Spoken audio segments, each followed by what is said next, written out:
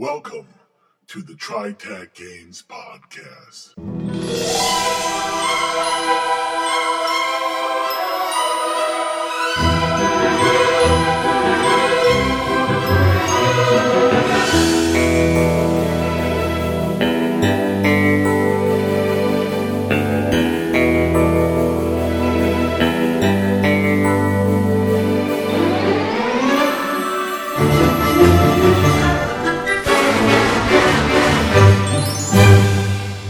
Now, your hosts. This is Bruce. This is John.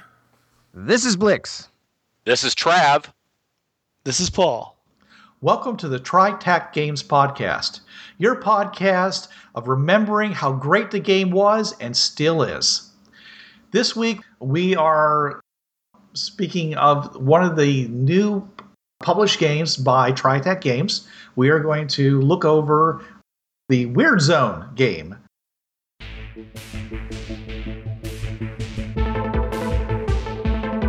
If you want to check out something really cool, you need to tune in to the TriTac podcast. What's that, you say? TriTac? What's a TriTac? TriTac is one of the oldest role-playing companies around. They make games like Fringeworth, FTL 2448, Hardwired Hinterland, Beach Bunny Bimbos with Blasters. Designed for D20 and Savage Worlds, these games will kick your dice into overdrive. Whether you want to combat the denizens of the underworld, travel the galaxy, get crazy with bimbos, or travel the multiverse and do it all, TriTac has you covered. Go to TriTacGamers.com to see what it's all about. That's TriTac Gamers.com. And check out our weekly podcast at TriTacSystems.podbean.com. Or simply enter keyword TriTac in iTunes. You're gonna love it.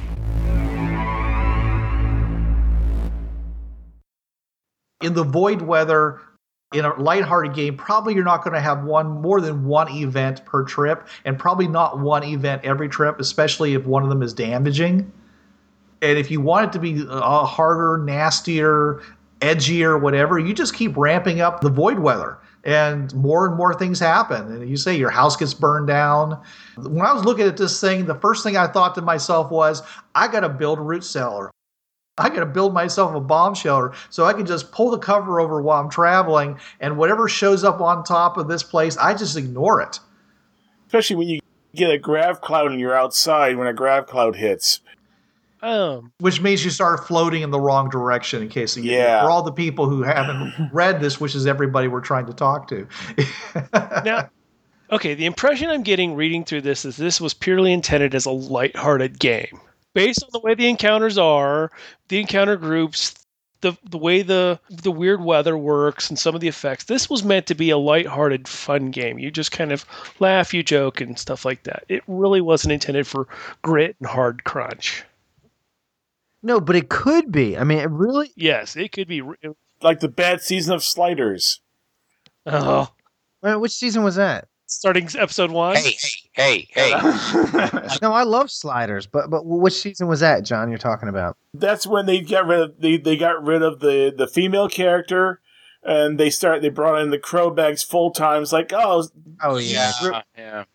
Then they got rid of what's his name left the show, and they gave him a clone. And his brother. So let's talk about that just real quick, okay? So people understand, they want to get a feel for this, okay? Because it's always easy to relate it to things in popular culture already. It gives you a better idea of how to integrate this in what we're talking about. So this is Slider-ish, except instead of you transiting, it's you and your hab. Zero plot. Yeah. That's essentially it, because you're going through different dimensions. You're not going back in time. Well, no, you're not going back in time. There's no reason to think that. No. It's the same thing we did in Fringeworthy, which is it's time shifted, which means that events started happening later than on our world. Therefore, it seems like we're going back in time, but we really aren't. Time still moves ahead at the same rate. If you go back to the Wild West, you're not going back to the Wild West. You're going to another dimension where the Wild West is now. And folks, something that Rich did tell me about Weird Zone, it's sort of a bypass of the Fringe Worlds. I mean, it says in Weird Zone you can use Fringeworthy's portal books as ideas. Rich told me you are bouncing from Fringe World to Fringe World, but not using the Fringe paths. So you're in Fringeworthy. No. No. No, you're not. You're not fringe worthy, but he told me you're bouncing from fringe world to fringe world. It's the same idea that you're traveling dimensions. That's all. But hold on. This is important. So you're not in the Fringeworthy worlds? Or not? Are you? I was told by Rich that you are going from fringe world to fringe world, but via zero plot, not by the fringe paths.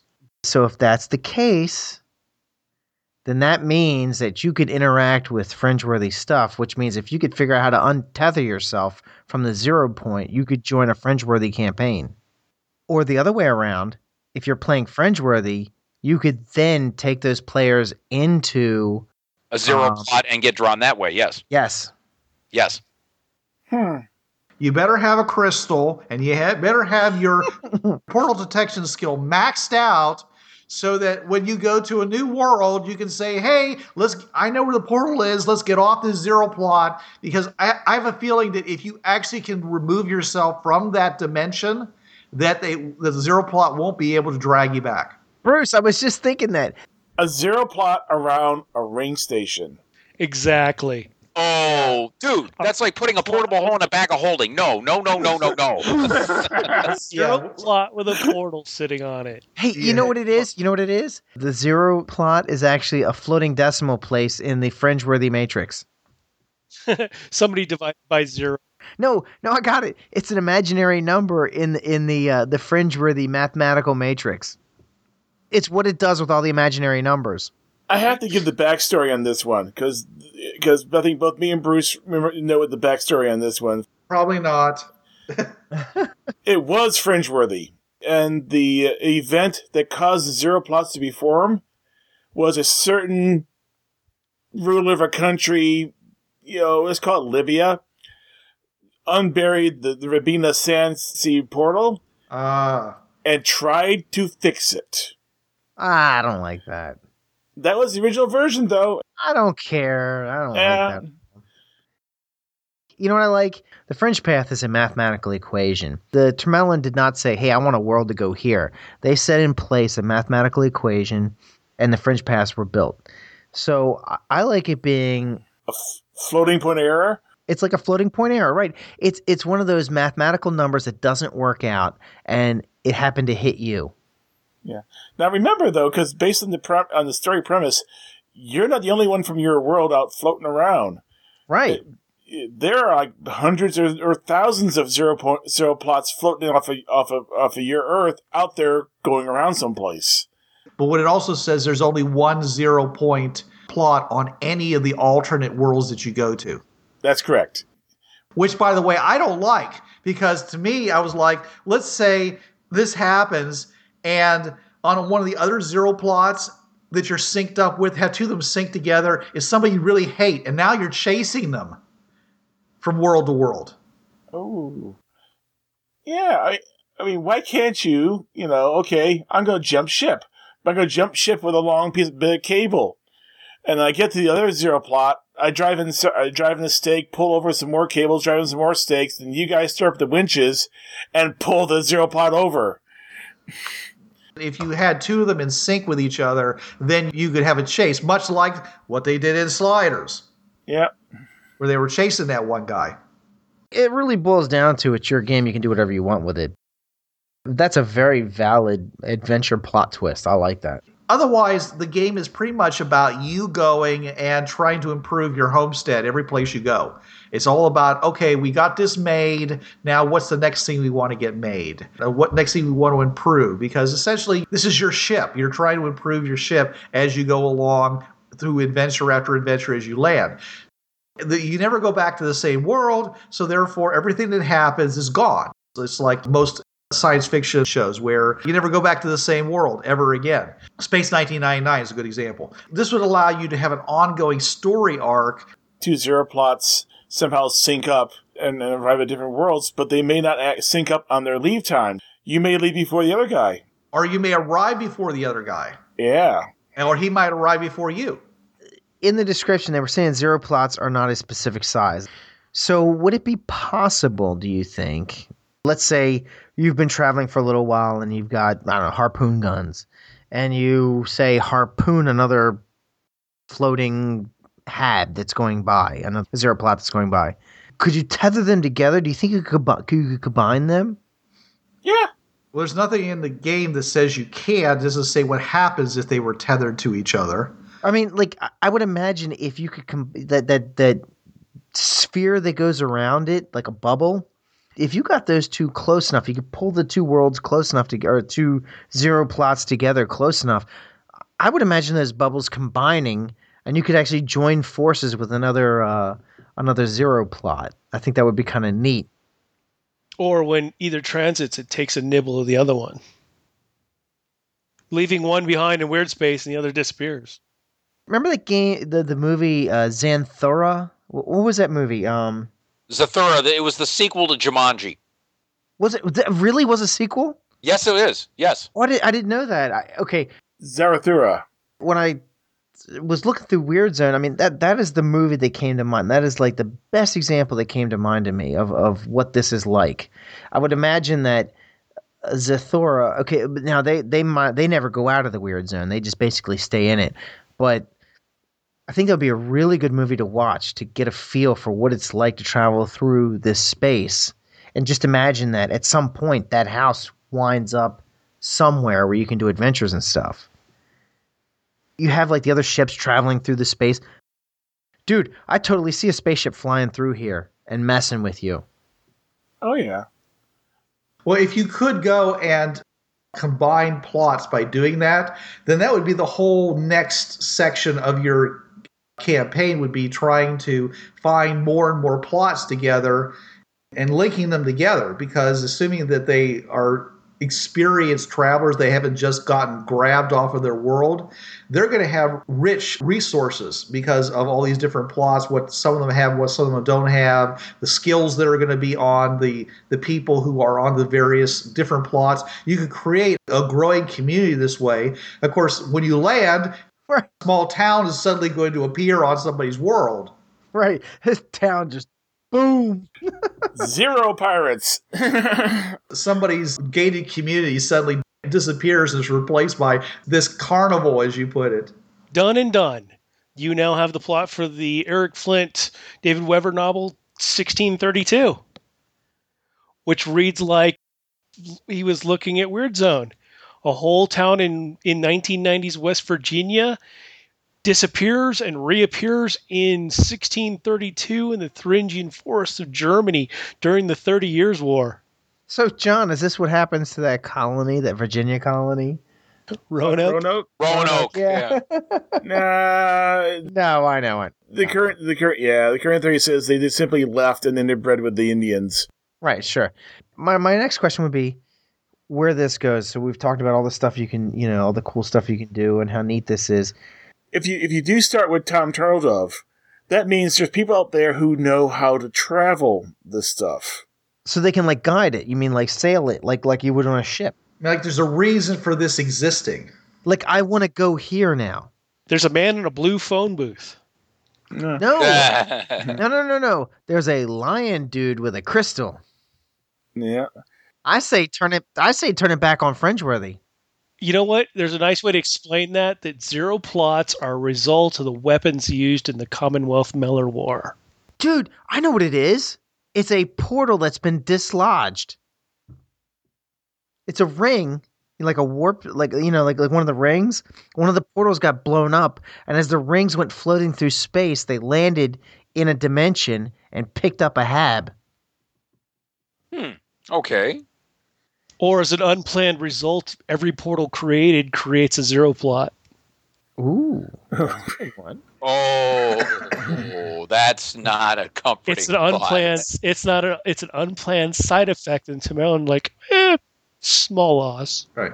A campaign can only be random for so long. Yeah. The players can only be happy with just bouncing around, here and there. After a while, they're going to realize that there is a purpose for this, why this happened, why they are even in this weird zone. They run by the mega plot.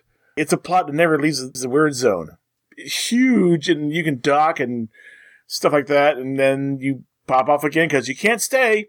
Sorry, you can only stay for so long, and you gotta go. John, that gets old. I feel like at some point we have to create some mechanism Yeah. for them to gain control of their destiny. Yeah. Otherwise, they'll always feel like pawns. We need to talk about what is the goal of the campaign. Yes. One of the possible goals is escape. They figure out some way of tethering their plot to a world permanently. Game over.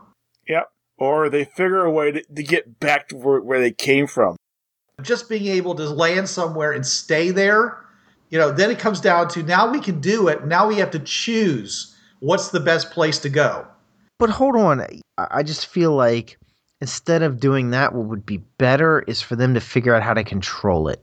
It just seems to me that they figure out where they're going to land and now the campaign goes here. Now, that's kind of cool if you get buy-in from your players. If they say, well, look, we're going to play this for a while and then we want to go to, say, the cyberpunk world and then we're fine playing there from here on out. But what if they're like, no, I like this traveling thing, but I just don't want to be its victim. I want to be its master. I want to go back to that world we played on six sessions ago. That was a neat world. I want to go back there. You could make it part of the Fringeworthy world and say, basically, they're victims. They're not even Fringeworthy. We start with Weird Zone. We play Weird Zone for a year, for example. And then during that year, the plan is that you will eventually get them to a place where they land and that's where they'll be. However, through all this traveling, they have become Fringeworthy, and now you start playing Fringeworthy. You know what zero plots are? They're baby Pokewalls. Could be that, yeah, sure. They're just waiting for some platform to kick off a alt and snatch him up and turn him into a Pokewall. Or a pocket stop for those of you folks who are not up with the current terminology. Yeah, pocket stop, yeah. Assuming that there are still fringe building machinery going. I hate to always turn this into Fringeworthy. Oh, come on. Really, Peter? You hate doing this. No. I mean, for the listeners, because not every TriTech listener is a Fringeworthy player, and I'm really not trying to pigeonhole everybody into that. I'm really not. Yeah. I'm just saying that this does lend to that very well, though. Well, Fringeworthy is the glue of the what I call the Tahoka-verse, so... Sure. Yeah, it's the overarching thing.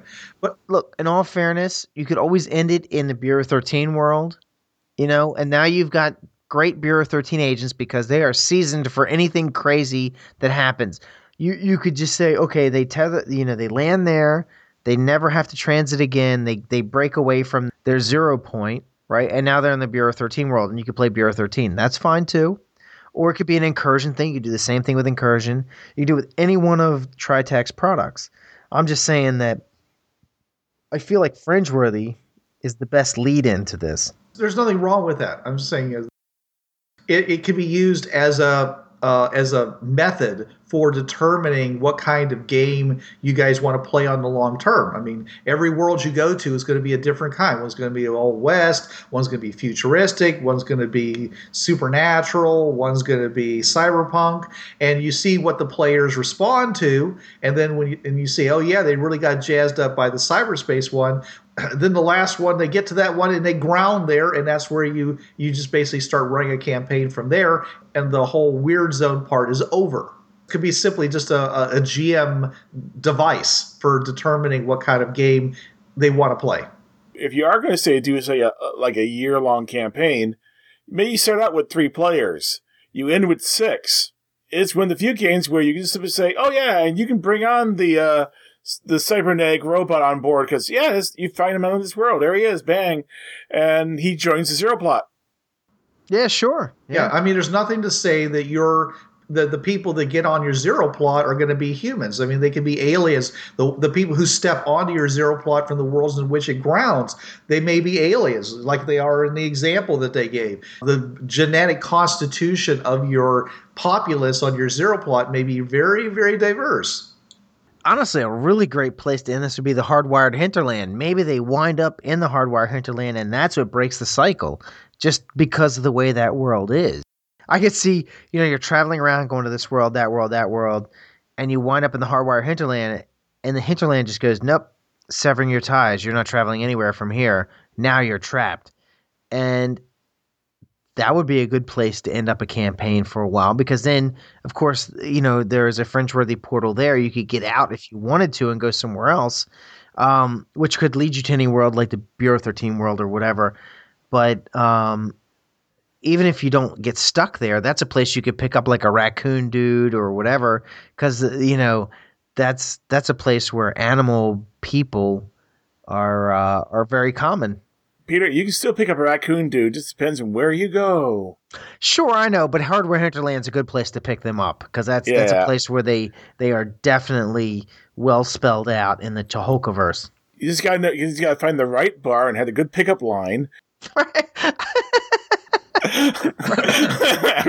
right. The incursion worlds, you can find them there. Because incursion has whatever you want to run into. Nothing says that you actually are going to Earth. No. The one example is not Earth. Right. Unless it's an alternate Earth. Unless it's really alternate. Right, exactly. Alternate biological. You will not go someplace where your characters will be killed the instant they appear. You don't appear in water or low marshy, swampy areas. There's a certain temperature range all the time. It -50 to 110 degree Fahrenheit, but the mean is usually 40 to 80 degrees. Yeah. So it's like someone is in control. So, so this is where you may ask yourself, is this technology or is this magic? From that description, this sounds like a really excellent game to pitch towards kids who are like 10, 12, 13, 14, and this will be one of their first role-playing games. Yeah. When you appear, nobody gets hurt. You're not throwing adult issues with weather and things at kids. It's like, here's this house, and you're out of SpaghettiOs. Go. Or you're at a school then. Have them all at a school. Like the junior high, yeah. Bring in the Void Engineer, because if you're playing kids, you're going to want them to have that background information, because if you put them in the super gritty, no. Yeah, and there's also a chance the school may actually have an emergency generator, therefore you don't get the initial power outage until they realize that they're not going to gain more gas until they drain every car in the parking lot. Right. But, There's probably solar cells in the science lab. If you do it where they're there on a weekend where there's just a small club getting together and most of the school is empty, that's actually a lot of resources available to them. Better yet, you have 5 high school kids in a library, a thug, a pretty girl, teacher who's stuck watching over them. There's dad, there's his gaming buddy, and then there's the kids. I can hear them saying, look, we've got to get our act together and go and find some food and some resources. Otherwise, it's going to be mystery meat every day. Every meal. For those of you not getting my reference, I was doing The Breakfast Club, in case you were all wondering. Yes. Back to my point. This makes a great game for kids because the next game session, you start out on another world, geared towards the attention span for kids. It's something new every weekend. Because kids aren't going to want to play a campaign. Not in the 12 to 14-year-old range. They're going to want something new. So this game session, you're in the Middle Ages. This next game session, you're in the Old West. The next game session, you're on an alternate future, Earth, year 2500. Actually, we were talking about, picking the game system to play with this. That actually would be a great way to introduce them to different game systems. Wait, John, before we go there, there's one more thing I want to talk about. What is our general methodology for dealing with the world that we land on? Now, the obvious one, of course, is raiders, okay, where you just peel out and you try to get everything you can and drag it back before you go to the next one. There's some other possibilities here. One of you guys mentioned it, Carnival. Okay, you could essentially set your place up as a fun house, as a carnival or whatever like that. And when you arrive, you start saying, okay, crank up the music, put on the costumes. Everybody come on over. We got a show to show you. And even if they're aliens and don't speak the language, there's pantomime. There's all kinds of things. You could have like a kind of a burlesque kind of thing you could do, where you could give a theatrical production as your way of bringing in resources. You could put up a big sign saying, showing the objects that you're interested in, like, food, tomatoes, whatever like that, cans that, look like gasoline into cars or whatever. And then people who show up have to give you those things if they want to come in and see what you have inside. Another possibility is you run a restaurant. Your plot is now a restaurant. Every place you go, you're going to be serving them whatever food that you can get your hands on. And again, this is more lighthearted. So people will show up and pay you or bring in stuff for you to cook for them because you're these strange, exotic people with strange, exotic spices from who knows, whatever, making pancakes. Nobody's ever made pancakes in this world before. Maple syrup, oh my goodness. You're the interdimensional taco truck. It's an opportunity to introduce people to the best of your culture or the worst of your culture, depending upon how they react to it. Ladies and gentlemen, larvae of all ages, welcome to Dr. Parnassus' World of Freaks. If you want to run it really lighthearted, from reading the description of it, you travel through this weird space and you see stuff every once in a while floating by. It doesn't have to be like that. I mean, you could, if you really want to make it really lighthearted and really fun and really interesting, weird space could be this like interactive kind of space where you're always seeing stuff. You're always seeing other habs around. Every time you go into this thing, you're kind of likely to see this in any one of these other habs that you're used to dealing with. It could be this other entire like environment that you deal with, it can almost be like its own city with floating ports that you travel amongst, because you don't have to worry about getting trapped over there, because as soon as your habitat sets down somewhere, you'll get yanked to that location anyway. Oh, wait a minute. No, maybe not. No, you could get trapped there. Right. Oh, let me take that back. No, you could get trapped there. If you're on another zero plot, you go with that one. Yes. Yeah. But if it's as frequent as we're talking about, you could always get back to your own pretty easily. Yeah. Because it would show up regularly. Right. And that's why I was thinking about the restaurant, because your zero plot could be a restaurant that basically services any number of other zero plots that are around. Sure. So they're bringing the adventure to you because you're a central point of communication and interaction. Right. And that's where you would have you'd want to collect things like airplanes and blimps and jetpacks so that you could get to the other ones. You could be the flying flea market. Sure. Yeah. But you barter. You don't take. We barter for things, because especially like gasoline or fuel of some sort, and things like that.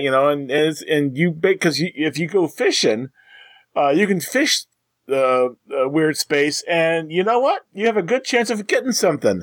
You might get a whole lot of something. You know what? You can sell that at the world you go to. Yeah, because you know what? Some of these zero points that are floating through space, they don't necessarily have people on them. Who said they have to have people on them? Yeah. Maybe it's just some random building floating by. Maybe it's a gas station floating by, and you jump over there and you suck their tanks dry. According to Richard, the zero space is full of junk. You put a net out every, say, 2.5 hours, you have a better than 75% chance of snagging something. You and your group are like, you know what? We're going to specialize in fishing that stuff regularly. That's what we don't just hang out on our habitat and sleep during our time. No, we're constantly looking for stuff. We collect telescopes and stuff. It's the deadliest catch in interdimensional space. You jump across to one, you're like, oh, great, we got all this stuff. And oh my God, there's some nasty stuff on this thing. Or you snag something in your nets and you don't know what the heck it is, but it's wiggling and moving. Oh, look, kids, we've caught Cthulhu. Again! Squids in space! You might snag your evil twin. Right. Ooh. I was thinking like a lithid. So that means you find someone who looks just like you, but has the goatee. Yeah. Well, in my case, he wouldn't have a goatee. Right. That's right. I need to be clean shaven because I have a full beard. Yeah. I don't trust you. Actually, you got a good chance of catching pet food. Pet food? Yeah. You have a 2% chance of catching pet food, a 2% chance of getting beverages, a 2% chance of getting spice, a 3% chance of getting canned food, and a 2% chance of getting MREs. So that adds up to what? 2, 4, 12%. You got 12% chance of getting food. If you get a hit every hour, that means that if in weird space long enough, you have a possibly an even chance of being able to supply yourself just by fishing. Yeah. Yeah, sure. Yeah, absolutely. I think that's what Richard, I think he set that up on purpose. Let's talk about what adventures you're going to run in this. I mean, okay, so we've talked about how this weird space works and things, places you can go and maybe where it's going in the future and stuff. But let's talk about actual adventures, So your game starts. It's your first adventure, you're introducing the characters and stuff. But the next game session you get together, what kind of adventures can you run? I mean, what do we do with this? So your Zero Plot appears outside of Moscow during the Patriotic War. Okay, when would that be, John? Some of us have never heard of it. I'm sorry. During World War II, the Germans are attacking. You're outside Moscow, and you're in a lovely space between the Germans and the Russians. I don't want to be in that space. That's not a good space. Yeah. Poland, John.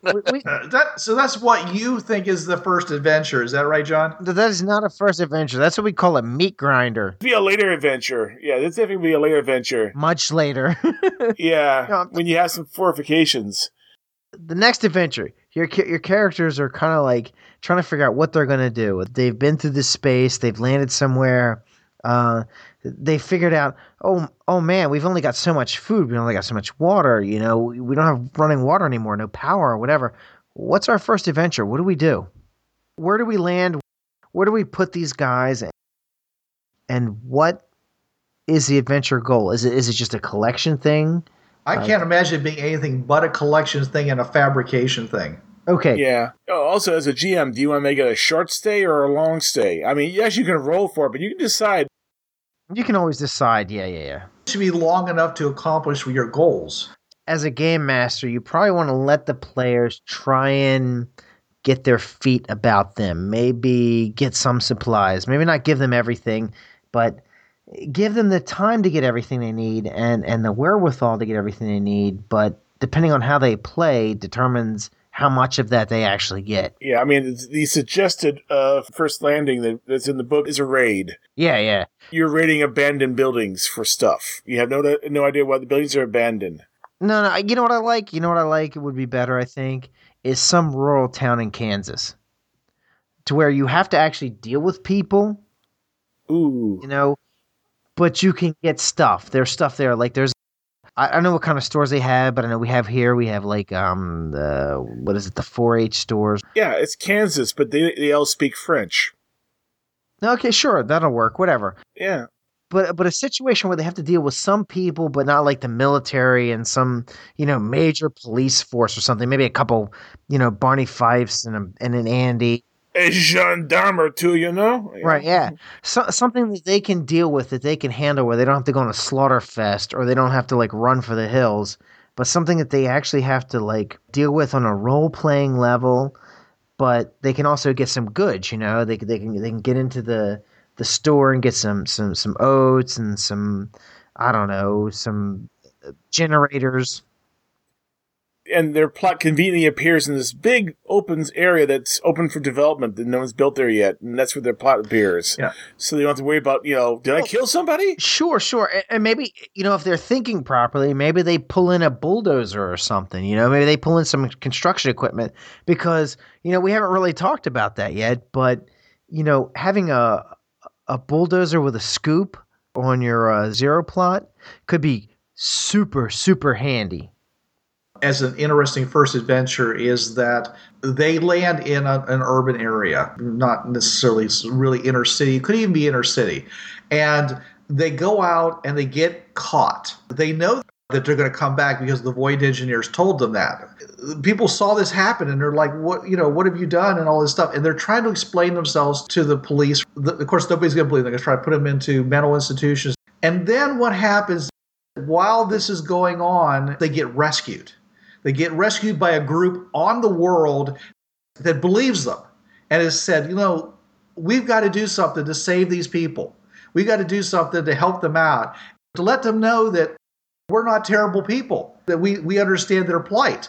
And so they either rescue them, they pay their bail, and they bring them back to their plot. And all these guys with pickup trucks show up with coolers full of Coors, and they all toss them on. They say, good luck. And you're saying, get off because we're about to leave. And they all have a big tearful goodbye, and everyone's staying around with the cameras rolling, and you vanish from sight. It isn't a bad adventure. It ends up you actually feeling like there's people out there that'll help you if you give them a chance. And you end up with the rear end of one pickup truck because it was right across the line. That's fine too, yeah. Or somebody at the very last moment goes and hurls himself on, I hate this world. But you can also have this as you can do what's that, Quantum Leap? Yeah. That'll show where everywhere you reappear, you've got so many hours to do a certain sort of preordained good deed, and when it's completed, the house moves on. So the house appears in the Rift Valley in Africa, proto-hominids, and you give them that shot of antibiotics they need to get over some prehistoric version of the flu, or there will be no mankind. You facilitate that breech birth. You do some good deed, and then the house can go. You don't necessarily have to start with being abducted by your house. The house can appear, and you meddling kids are going to investigate it. And then it goes away. That's not your house. If it's a zero plot that appears on your world, you go investigate, it goes away, and takes you along with it. That would be a good Bureau 13 adventure. Yeah. Here's a spin-off of that thought, John. The style of the house remains the same. It just gets swapped for a different one. So it's the same 2-story, 3-story Victorian house to everybody observing it, but that Victorian house gets swapped for another one that's 15 years in the future or 40 years in the past with different occupants. Actually, there's a Japanese anime, it always is, called Popotan. It's about a house that's been hopping around through time, but it's pretty much the same premise. They end up someplace where they have to do a good deed before they can go away and go someplace else. Plenty of examples out there of stuff like this, where the Wandering House, the shop down the alleyway that sells magical goods, it's a zero plot. That could make a really great Bureau 13 adventure where your agent's assigned to this house because every couple weeks this house is replaced by an identical house, but with different occupants. And you got to kind of swoop in, take control of the situation, keep them from interfering with the locals and letting the supernatural out, give them some new supplies, and wait for them to go back on their way and get replaced with the normal house. That's possible. That's potential. Or it shows up. I mean, it's going to be a long stay house. Say it's going to be there for the full 56 hours. It shows up and weird things happening, and you just happen to be in the neighborhood. Yeah, so you pull up in your RV, and you realize the road doesn't match. The road's actually out of a line, because the plot didn't land square. The road's actually at a 10-degree angle to the original road. Weird things like that, and you're trying to figure out, what the heck is going on here? And yeah, you're Bureau 30 agents with your RV. You're probably the best, next to a Fringeworthy team, the best group to go adventuring in the weird zone at that point. All right, let's talk about what kinds of game systems would be good for this. I personally think it would be best to have a game system that was very light in skills or allowed you to gain skills very quickly. Yeah. Savage Worlds.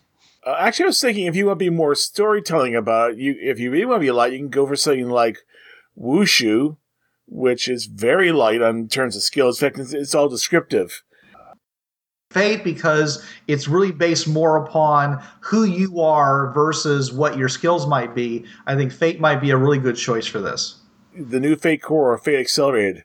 But Fate Accelerated doesn't actually use any skills at all at this point. It uses descriptors for what you can do. So, yeah, so either one of those would be good. This seems to play into that really well. I mean, something like that, I guess the thing I really like about Weird Zone, and looking back at it again, previously I didn't really look at it quite that seriously. But when I looked at it again this evening, I was looking at it from a different, completely different point of view than I looked at it from before. And I was just like, man, this really is system agnostic. And for something like Fate or again, like Savage Worlds or any of these really light, easy systems, I think it is very tailored for something like that. I've never played Fate. I really want to. And when I do at some point at one of these cons I go to, I'm eventually going to find somebody who runs a Fate game that I'm going to join in. I'll be able to report back on how I think that would work with this. But I really think that this system is completely, it doesn't matter what system you're playing. This setting is just completely be agnostic to any system. But because of the varying situations you're being thrown into, if your skills or your skill descriptors aren't generalized enough, or if you can't swap them fast enough, you'll find a lot of situations where you'll be pounding the square peg into the round hole. Oh, sure. Okay, so you're saying something like very intense, like I don't know, some of these really crunchy systems like Time Lords or D20. D20, sure. Yeah, that would not be a good choice, I think. Probably not. You probably want something that's very versatile. Yeah, I'm thinking of some actually more storytelling style games out there, like Yesterday's Tomorrow's. It runs off of peril. Literally, there's a thing called peril. It's an attribute you can get, and the more peril you get, the more things you can do. So you always want to be in danger. So that definitely would fall into the more pulpy, lighthearted system. Would be using something like that. So, what do you think? Have you guys ever played Amber? No. Or heard of it? Eric Wujcik, the Amber diceless role-playing game. Yeah, it's the original diceless. So it's completely diceless. So I'm thinking something like this would probably do well with something like that, where it's really just a lot of just storytelling. And I think this would really fit in very well with something that is completely diceless and completely just storytelling type element. Because could you imagine, let's take the concept of Amber, where, as I understand it, the Amber characters are mostly like godlike creatures from the Amber novels. Could you imagine if your characters were really kind of like these type of characters, and as you're traveling to these different worlds, you become more and more ingrained in this whole pseudoscience multiverse, where your characters are actually becoming like gods as they travel from these different worlds, and maybe that's why they were chosen. Because we never even said why you were chosen or what happened to create your HAB traveling from different to different dimensions and stuff. So maybe it's leading towards that. That would be a neat concept to do too. Sort of a Michael Moorcock kind of storyline. The Eternal Champions. Sure. It's a game system out there called Inspectors. We were talking about doing the Good Deeds game. Well, Inspectors, you have a goal you have to reach, getting so many dice. I can actually see taking Inspectors and hacking it as a more generic playing game.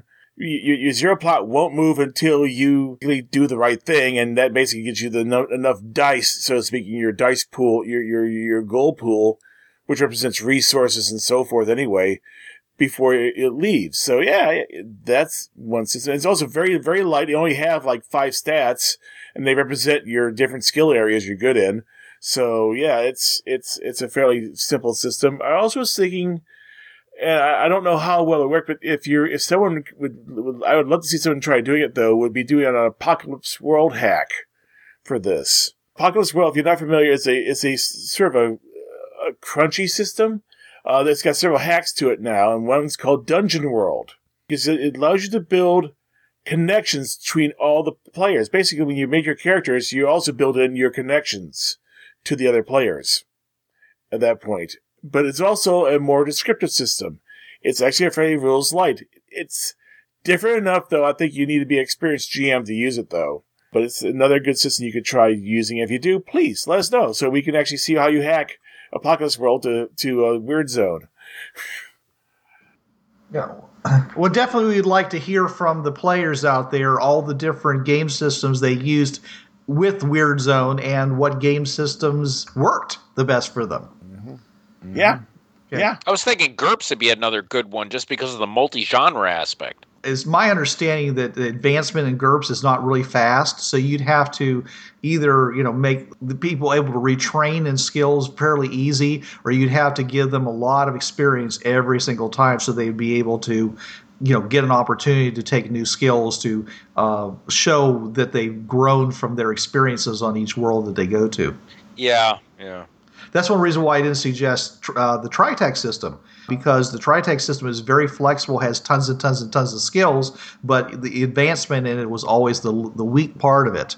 You could simply say every place you land, you get another skill point, and therefore you could take new skills anytime you wanted to, or you could start advancing other skills that you have. I suspect that that's probably going to be the biggest issue as far as playing this game. If you want to keep playing different adventures every time, representing the different worlds you go to, that means you're going to be thrown into different challenges every time. Your skill set can't remain static. You want to be able to advance your skills, or at least adjust your skills. Like with Fate, during the refresh, you can rearrange some of the tiers on your skills to promote one skill over another. Last time I really needed to be a better fighter, so I'll take my brawling skill or whatever it is, and move it up one, bring the other one down, and so forth, and make alterations that way. Yeah. Well, as long as you can play the roles that we talked about, the face guy, the master planner, the mechanic, the assault guy, the life support. I mean, as long as you have people who have skills that can do those things and be able to apply them in fairly liberal forms to the tasks that they're going to run into, it'll work. But if it's very strict, if every skill has a very specific usage and you can't break away from that description, then you're not going to find it very successful, I don't think. If you want to take more control on those lines, that's where you do things like you say, okay, we're going to play a traveling carnival. So I put my skills into performance. And so when we go places, we perform and we interact with the customers. The customers tell us their problems and we get involved with them, but primarily what we need in order to survive is our primary performance skills that we have from world to world, because we're basically still walking the tightrope, we're still doing the magic show, we're still making that super burger that's famous the multiverse over. The Krabby Patty. Yes, the Krabby Patty. The Ether Bunny Patty. Right, yes, there's plenty of them too, yeah. Those are freaky little dudes. So let's wrap this one up. So we like the game, right, Peter? Yes, we do. I really do. I really like it. I like the concept of things that we can do. And Weird Zone was something that I actually had put aside and hadn't even really thought about. Rich sent it to me, and I kind of looked at it. I was kind of like, whatever. It's kind of whatever. When I went back and I really looked at it, I was like, you know what? This is a very, very cool concept. I could probably run a 6-month campaign with this without any real effort. Yeah, this is something that I could do quite easily, keep my players entertained, jump around, do all kinds of crazy stuff, and I think they would be very happy with it. To go beyond the 6-month campaign, I think I would have to do some other things with it, but I don't think that would be a big problem. I don't know. I mean, I guess you could run this for a couple of years if you really wanted to, depending on your players. But I think this is the kind of thing that could introduce you to the other TriTech products from a completely different direction. Instead of, say, for example, Fringeworthy, instead of starting out as an IDET player, your party was this group of individuals that traveled the Weird Zone for a year. year of gameplay or however long that plays into your campaign, all those guys show up and say, show up to IDET and are like, they're fringe-worthy, and IDET's like, well, where'd you guys come from? And they're like, you know what, dude? I don't really know. They could also do the same thing with Bureau 13. It could lead into a Bureau 13 team, or you could even have one character. For example, you could switch campaigns to, you're playing Weird Zone for a while, and then you guys decide you want to play Bureau 13, and everybody else makes up a Bureau 13 character, and you say, you know what? I want to be one of the I want to play my character from Weird Zone, and maybe he was the one guy that jumped off the hab and managed to break free. But it could also lead into Incursion or any one of the other TriTech games, or any other game you're playing, in particular. Maybe you're playing D&D, and for some reason your character winds up in the D&D world, and he's the only modern character in a D&D world. Maybe that's how you explain that. You're just playing some weird dude in D&D. I think that Weird Zone is a great crossover type product. It's good on its own, but I also think it makes for a great interlude into any different type of game you want to play. It's a great type of interjection of any type of character into any crazy campaign you want to run. Yeah, I'm actually thinking about coming up with a scenario for a con for this, because this would be a great one-shot con game. Mm-hmm. It does require a little buy-in beforehand, because everything goes to heck, and you fly through this gray space, you end up someplace, and you have no idea why, or what's going on. They may jump a couple times during this scenario, because, hey, it's a con game. You can do that. Because of this podcast, I'm going to do a Dragon Con event that is a Weird Zone event, just because of this podcast, because, prior to this, I hadn't even considered it, but because of this podcast, I definitely want to do it now, because I think it'll make a great adventure. Cool. Yeah. All right. Thanks for joining us, everybody, and we'll have more for you next week. But until then. This is Bruce Sheffer saying there are a million worlds out there, so go explore them. This is John Ryer saying keep your powder dry and keep those cards and letters coming in. This is Blix. Don't hate the game, hate the players. And this is Trav. There's a reason why it's called gaming. It's for having fun. Yo, brothers, this was the TriTech Games Podcast. You know the drill. It's protected under the Creative Commons License 3.0. No commercial reproduction, no derivatives, and sucker, you best attribute this to the folks at TriTech Games. And if you don't, we'll be after your sorry butts, 'cause we're some bad mothers.